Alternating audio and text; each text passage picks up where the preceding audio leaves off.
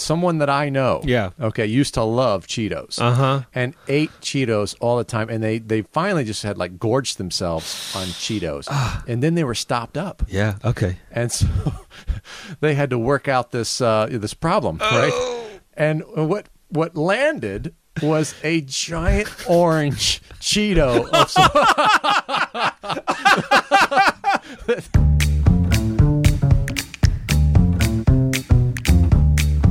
This is the Hopper Podcast. I'm William. And I'm Dave. Dave is my pastor. William is a hospice chaplain. We've been friends for over 20 years. For that amount of time, we've been having thoughtful, passionate, hospitable conversations about what is good and right and beautiful in the world. Each week, we pull an idea out of the hopper and talk about it. This is the Hopper Podcast.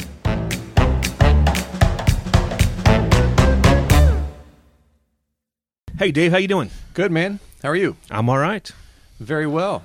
Well, hey, I was thinking last time we talked about cultural things that we like and dislike. And I thought, we need to talk about what we like and dislike about white culture.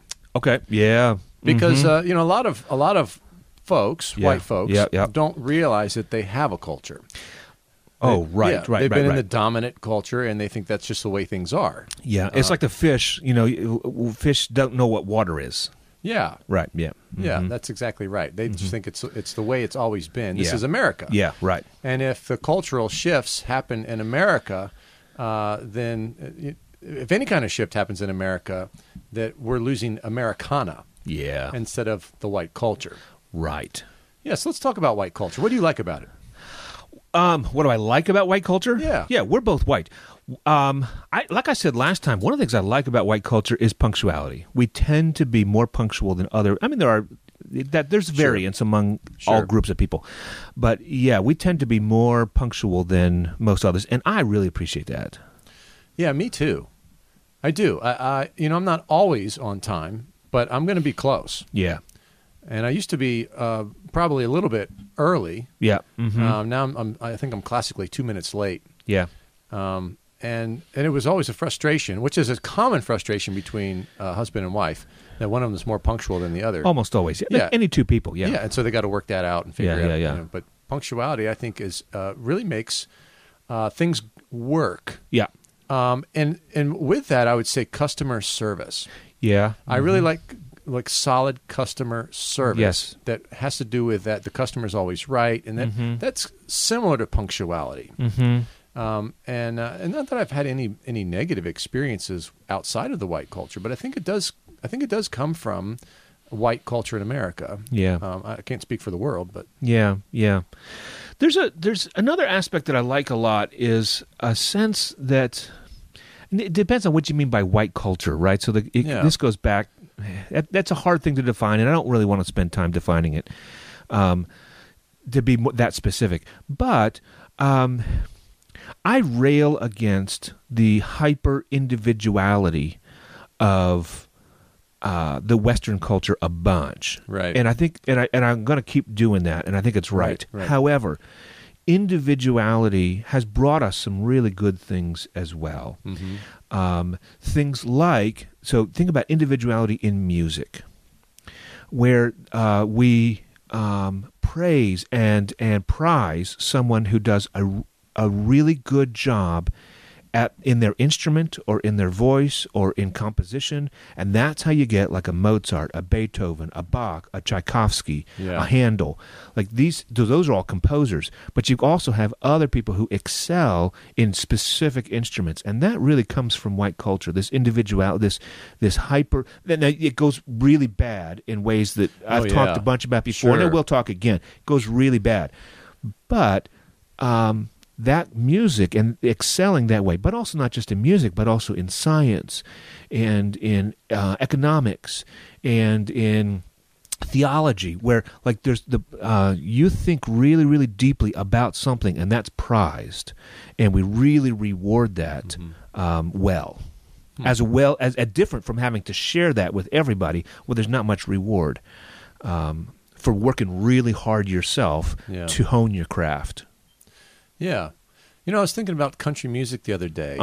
I like some. I don't like all. Yeah. And I'm not sure I know why, but one of the things I like about it is the focus on family. Yeah. And the wholesomeness Yes.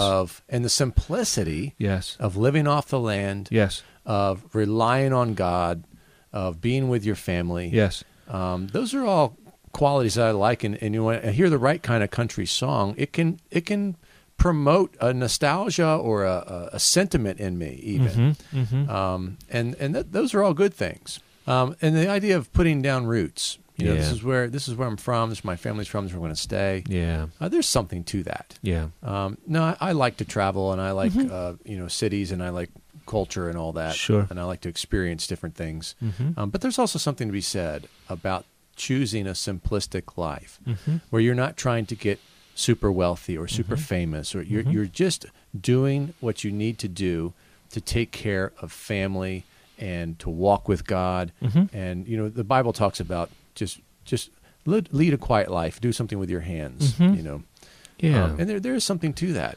And even watching something grow and planting, and relying on God for rain, and really it causes a deep gratitude when you see something grow. It's simply amazing that food grows out of the ground. This little seed can produce big watermelons. And okay, wait a second now. Yeah. The simple life and settling down with a family and growing something out of the ground, doing something with your hands, you telling me that that's not African culture as well? Sure it is. Yeah. Yeah. So there's a celebration of it. I don't know how Africans celebrate it in Africa. Okay. Right? But I'm just talking about country music. There's a celebration of it. So that's in the music. Okay. Yeah. So there's like a cultural. Sure. Yeah. And I think that resonates with a lot of people who listen and like country music. Sure. That kind of this is who I am, some sort of identity. Yeah. But as far as like white culture, one of the things in America, I'll speak for America. There have been systems of law all over the world. We know that. But we have a law, a rule of law that is supposed to be based on Judeo-Christian ethic. Yeah. And we know, we would not say that America is a Christian nation. No, we don't. But we can't say that it's not. Sure. That it does have that foundation, although we can move into what we don't like about white culture very quickly. Oh, yeah. When we start talking about this. Yeah. But the idea that we have lawyers and courts and judges, and you're going to be tried not by the government, by a panel of your peers. Right. That is profoundly wonderful. Yeah, that's the other thing that's another thing I was thinking of. Exactly. Democracy really goes back to the Greeks and the Romans, which were white people, right? That's that's a very different culture. You and I would feel like foreigners if we were there in ancient Greece. But then, moving up through in England, when you've got like a Bill of Rights, basically, that people have a right to be tried by their peers, and laws apply to everyone, not just to, you can't oppress the poor, that kind of thing. Yeah, and of course, we've really failed. Indeed, but the ideal is amazing. Yes. Yeah, just the thought that that a police force has certain restrictions and limitations. Sure, they can't do something illegal. They're not supposed to. Yeah, they're not supposed to enter your property. They're not supposed to That's right. unlawfully search and seize things that belong to you. The same with the wealthy. The president doesn't get to do just whatever he or she wants. Right. Right. That's the idea anyway. That's the ideal. Yeah. Right. And the ideal is good. It is. Yeah. It is. And unfortunately, in our history, it was only working for white folks. Indeed. Indeed. Right. And so, there was an argument at some point as to how full a human is a black person. Yeah. 3/5, right? Yeah, 3/5. Which is absolutely unbelievable. It's right? unconscionable. Yeah. And so there, all these laws and the right to be tried by a jury doesn't really work if the jury's all a bunch of racist white people. No question about it. And you've been committing no crime, but you have been labeled as a criminal, and now you're brought in to take the heat, and you're facing a panel of people. It's awful. Yeah. No, I hear you. Terrible. Right. In practice, it didn't work real well. Yeah. And so, and yet, it's such a big improvement from just some lord or king saying, this is what I want to do. Exactly. I'm going to take your land. That's I'm going to throw you in jail. That's right. We'll make you disappear. That's right. Yeah. That's right. We're still sinful people. Everybody. everybody. And that's what the laws are supposed to curb. But you can't. Laws don't change hearts. Right. What else do you like? About white culture? Yeah. I have wanted to like baseball. You've tried. I've tried so hard to like baseball. Yeah. And that's white. That's a white culture. There's a lot of black people that play baseball, but that's very much a white thing. It's moved into Latinos, I think so. South America, and Japan. Asia, yeah. But let's just talk about America, because that's what we know. Yeah, that's right. I don't know everything about the world, but... Sure. You think about what you grew up with and think, this, I valued this. This is equality. Yeah. Baseball's not one of them, though, huh? No, I've tried. I don't like baseball very much. Apple pie. See, this is the question. I was talking with my wife about this. Yeah. And what's the difference between American culture and white culture? Right. Right? There's a difference between those two things. Like hot dogs. I like hot dogs. Is hot dogs white culture? I don't think so. I don't know. I don't know either. But I do like hot dogs. Yeah. And that makes it difficult to know what is white culture. And that's why this radical individualism, I think, really is uniquely white, and we've taken it way too far, but there are some good things about it. I find this fascinating, but I feel like we're swimming in waters that are too deep for us. Yeah. We need some experts. We need some sociologists. We need some historians, Yeah, that's right. Yeah, we need some experts to... Okay, white culture that I like. Bluegrass music. Okay. I really like bluegrass music a lot. I do too. Yeah. Banjo, which was actually African, but it's been used very... the way that white Appalachian people have used it is uniquely white. Yeah, became a unique... They really... Yeah. The banjo, I actually play a little bit of banjo. I know you do, yeah. And it was called the banja, I believe. It's whether it's some sort of gourd stringed instrument from Africa. Yeah. And there are people who I would love to see redeem that in an African way and bring about some sort of African use of it. Yeah.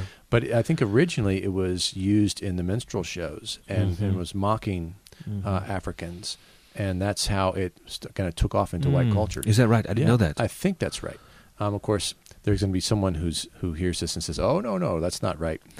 Let us know. Please let us know, because the place that I heard that the connection was in Appalachia. So we're not too far from that right now here in Bowling Green, Kentucky, in Appalachia, where the very, very poor white people, mountain people, hillbillies, some would say, came into very, very close connection with ex-slaves and those families, and shared music. And so the slaves had, the band, basically the banjo, and then these other folks like, here, let me try that. Yeah. Yeah, so I love the banjo. Yeah. Love the sound of it. And it did take on a distinctly bluegrass style. Yes. With a fiddle and a bass and a guitar and drums. Yeah. That's and a lot of my black friends do not care for the banjo because they see it as kind of ethnically white and, quite possibly racist. Yes. But like I said, I like to see some redemption on that. Indeed. I think that a lot of people who do use the banjo are racist, but that doesn't mean that the culture is bad. Right? I mean, that's... although I can understand the difficulty with the association, for sure. Yeah. As I sit here struggling to think about what I like and dislike about white culture, of course, we can spend more time talking about what we dislike. But there's a lot of that out there right now. Indeed. There's a lot of things to not like. I realize that we're really much closer together, and that all these cultures have interacted in ways that we don't even know and understand. That's right. All across the world. That's right. We're in 2021 now, and there's been a lot of... Back in the day, Japan was isolated. There's still like isolated tribes down in Venezuela in the jungles and things like that. But for the most part, people have been getting around the world for some time now. They're all on Facebook. Yeah, that's true.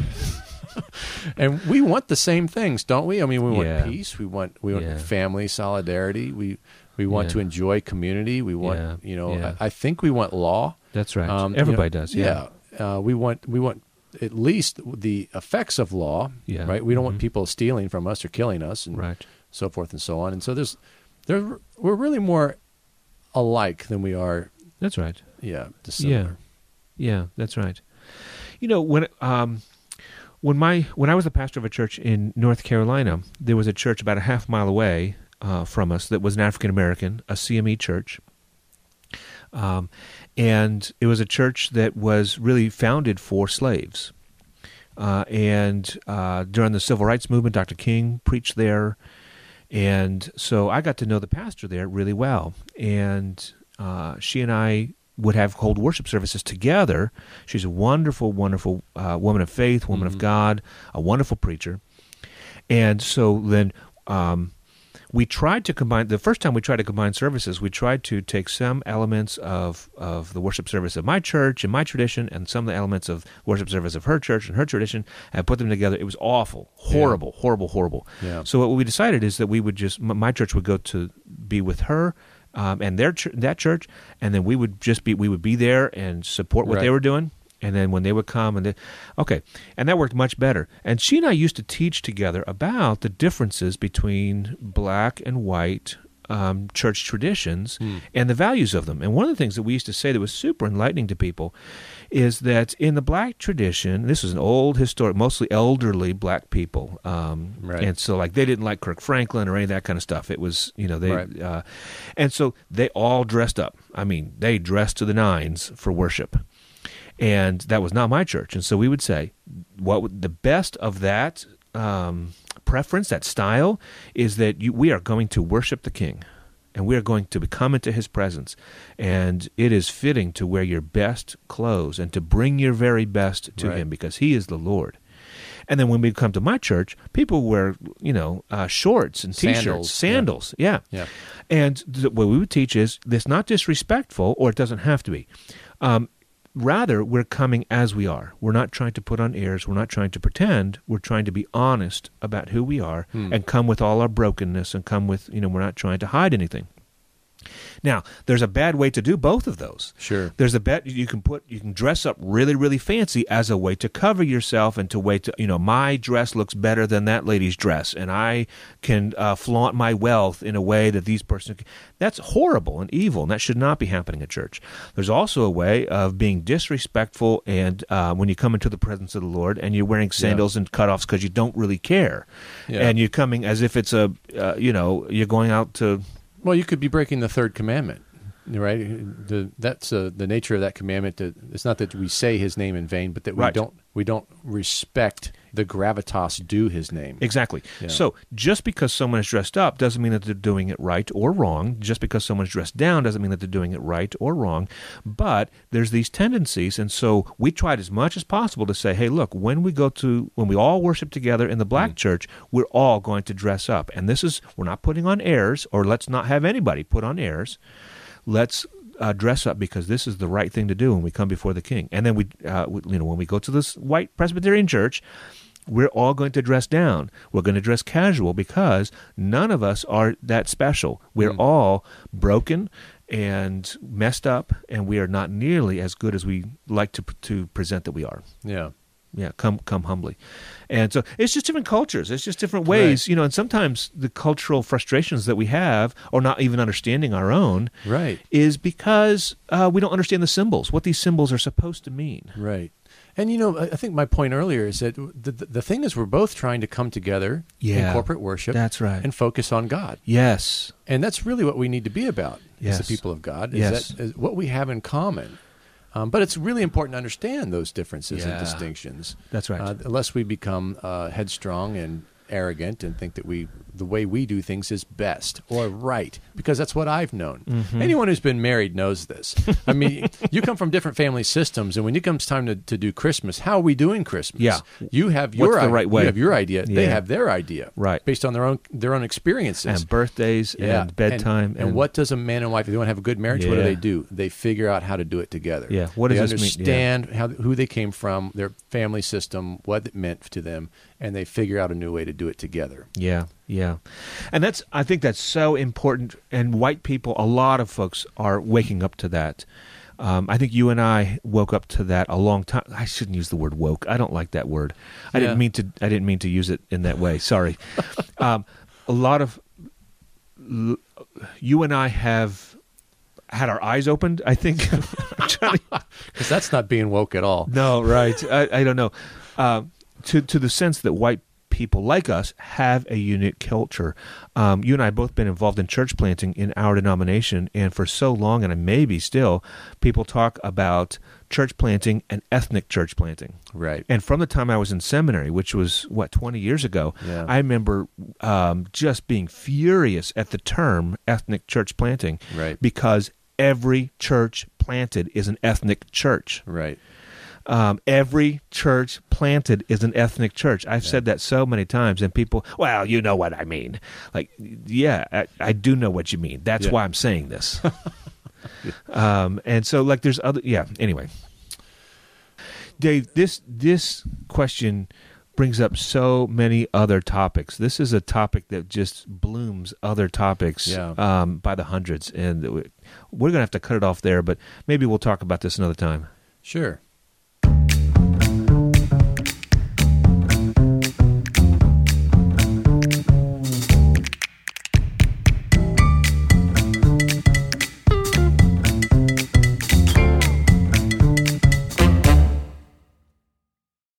Dave, when we lived in Miami, Catherine and I had an extra bedroom, and we decided to host students from other countries who would come to Miami. Generally, these were like just finished high school or into college, like that age group, young people, and then they would go into the University of Miami. We lived right next to the campus, and they would study English for 8 hours a day, immersion, and then they would come and live with us. They would have homework. They got to talk to their host parents. That's who we were, about whatever the topic was for the day. They're learning vocabulary and syntax and all like that, and then they would stay with us for a while. And it was hilarious. There were so many. The very first student we ever had was a lady from Japan. And she came first time outside of Japan. In fact, she lived in a small town, very small town in Japan. First time that she was ever out of her small town in Japan. So she flew like all day, got to Miami, took a taxi to our house, and it was just me alone. Catherine was working, and so she came into our house, and the taxi driver helped her bring all of her stuff there, and she was going to be there for a month. She was going to live with us for a month. She said to me, she knew just a tiny bit of English, never been outside her little town in Japan. She said, "My name is Hui Juin." And I said, "Oh, nice to meet you, Hui Juin." She said, No. Hui Juin. Hui Juin. No. Hui Juin. Hui Juin. I kept getting it wrong. I understand there's a tonal language thing going on there. She'd never met anybody outside of Japan that was trying to say her name before. I was the first person ever, and I wasn't getting it. And I don't know if I was calling her a whore or what it was, but it was whatever it was pretty offensive, and I was doing my level best. I mean, I know it's a tonal language. I'm trying to match her tone exactly. She was not having it. But if she wants to keep going with it, I'm not going to give up on her name, right? So as long as so we went for 15, 20 minutes. All right. Just the two, and she finally gave up.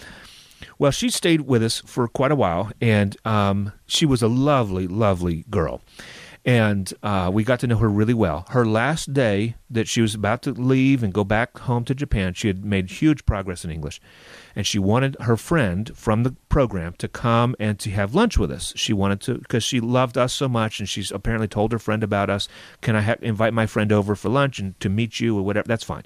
So we came over. And I noticed that her friend was calling her Yo. Yo. Interesting.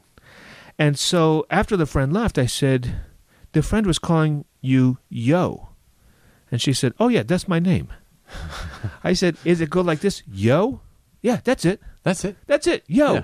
Like, well, I could have been calling you Yo all this time instead of calling you whatever Hui Juin is. And she said, "Oh, no, Mr. William, you can't call me Yo." And apparently there's some sort of... I'll tell you one other story. Some sort of respect thing. Like I'm the man of the house, and like there's a station thing that Yo was too intimate or familiar or something. I don't know. We had another guy who stayed with us for about a month. He was from Turkey. He was from Istanbul. And we lived right across the street from a grocery store. And so he came in. He's very quiet. A lot of our students were, especially at the beginning, because they didn't know English that well.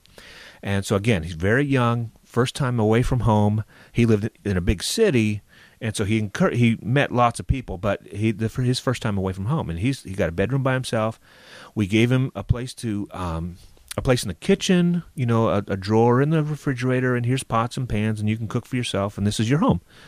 He never went in the kitchen. He stayed. He'd come in, go right upstairs to his room. We never saw him. He talked to us for his classwork, and that was it. Okay. Well, he's required to do conversation, and did you smell bad? Well, I may have. No, it wasn't that. Because he was avoiding Catherine too, and she smells great. Okay, so he would go and get groceries almost every day. Okay, for some people that's a cult. That's what they do. And so we were walking distance. It was right across the street from a Publix grocery store. And then he would immediately go right up to his room, and that was it. And he would eat in his room, whatever. Well, toward the end of his stay, he stayed for, I think, 2 weeks. Toward the end of his stay, he said, "I don't feel so good." And so we thought maybe he was talking about the hospital or something. He's because that was a topic. We thought it was a conversation thing. It wasn't a conversation thing. He was feeling really bad. He's something in his gut. We couldn't really explain. And we were like, "Yeah, I'm not sure how it is in Turkey, but here you can't just go to the hospital. Like there's insurance, and I'm sure that you've got some plan. Unless you're really dying right now, go and see, the school's going to have a nurse. School's going to have an infirmary." Right. Yeah. And so he went, and they helped him some, and then he left. We went up to his room afterwards, after he left, and he had about 1,000 packs of Capri Sun. Oh, right. And the only other thing in there was 100 bags of Cheetos. My goodness. For 2 weeks, he lived on Cheetos and Capri Sun. He's like, "This American food is great." It's his first time away from home. It's junk food that his mom never let him have. And he came, and he just went nuts on Cheetos and Capri Sun. And then he said, "I don't feel so good." I don't feel so good. Hey, this is terrible. It's gross, but I got to share it. All right, go ahead. So, and I won't call him out, but someone that I know, used to love Cheetos, and ate Cheetos all the time, and they finally just had like gorged themselves on Cheetos, and then they were stopped up. Yeah. Okay. And so they had to work out this problem, right? And what landed was a giant orange Cheeto that was like a giant plastic turd. Like, Cheetos are practically styrofoam. Oh, my so they goodness. had blocked themselves up with Cheetos, and so there was this giant Cheeto that would go down, turd Cheeto wouldn't go down the toilet. So it's not even food, man. It's like this guy's eating Capri Sun and styrofoam, orange styrofoam. Right. Yeah, that's one time I used to love oatmeal cream pies. Okay, yeah. And used to? You don't love them anymore? I can have one. Yeah. But I used to like them a lot, and it seemed like they were always gone pretty fast. Yeah. So when I was in college, like, you know what? I'm hanging out with the guys. We're gonna get a movie. We're gonna get some drinks or whatever.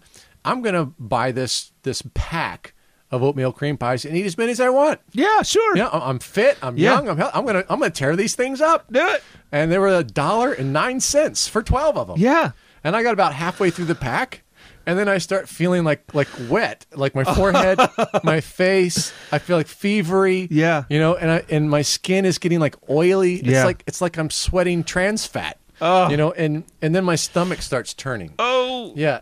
I'm at my friend's house, and I'm like, oh gosh. And then it triggered the emergency evacuation system. Yeah, because I don't think that's food either. Yeah, I think the oatmeal part is maybe 2%. 2% oatmeal. Yeah, 2% oatmeal. Yeah, what's the rest of it? Yeah, I don't know, but it went into the Chesapeake Bay eventually, I guess. Oh my goodness. Yeah, yeah, as all oatmeal cream pies in that area do. Yeah. Oh man, Cheetos and Capri Sun. That guy was living the dream. He was living. It turned into a nightmare. I can't imagine. Feel so good. I don't feel so good. His flight home, I'm sure, to Istanbul was not good. Will you be coming out soon? I don't think so. What am I going to do with this giant Cheeto? We didn't find any of those in our toilet, but maybe he was dropping them in the at the school. I don't know why this made me think of it, but one time we were spreading manure on some plants in our yard. You don't know why this is making you think of manure? Okay, anyway. So, for some strange reason, I just remembered this story about manure. Yeah, manure. And so this kid next door in Philadelphia, he's a young kid. He comes bounding across the driveway, and he sees the family outside and wants to see what we're up to. Yeah. And he says, "Hey, guys, something's wrong." Mid-sentence, he got a whiff of that manure. Grabbed his nose and was, "Something's wrong." And we could not stop laughing because that just tickles me like, something's wrong. Something's wrong. This is not a normal smell out in the yard. Something happened. It's not good. It's bad. It's not right. It's wrong. Something's wrong. Something's wrong.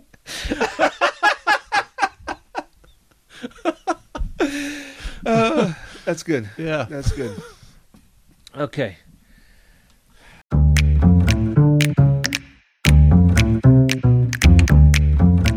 Thanks for listening to the Hopper Podcast. What did we miss? What did we get wrong?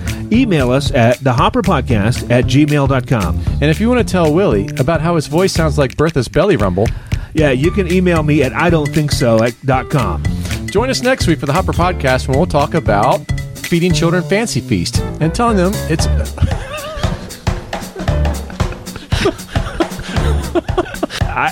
Are you serious? Well, if you got a better idea for the Hopper topic, record a short voice memo on your phone and send it to thehopperpodcast@gmail.com, and you might hear your voice on a future episode. Do you know anyone else who would enjoy the Hopper Podcast? Tell them about it. And give us a 5-star review on Apple Podcasts or your favorite podcasting app. That helps others find the Hopper Podcast. The Hopper Podcast is produced with the help of the BBC, the Bull Butter Corn Dogs.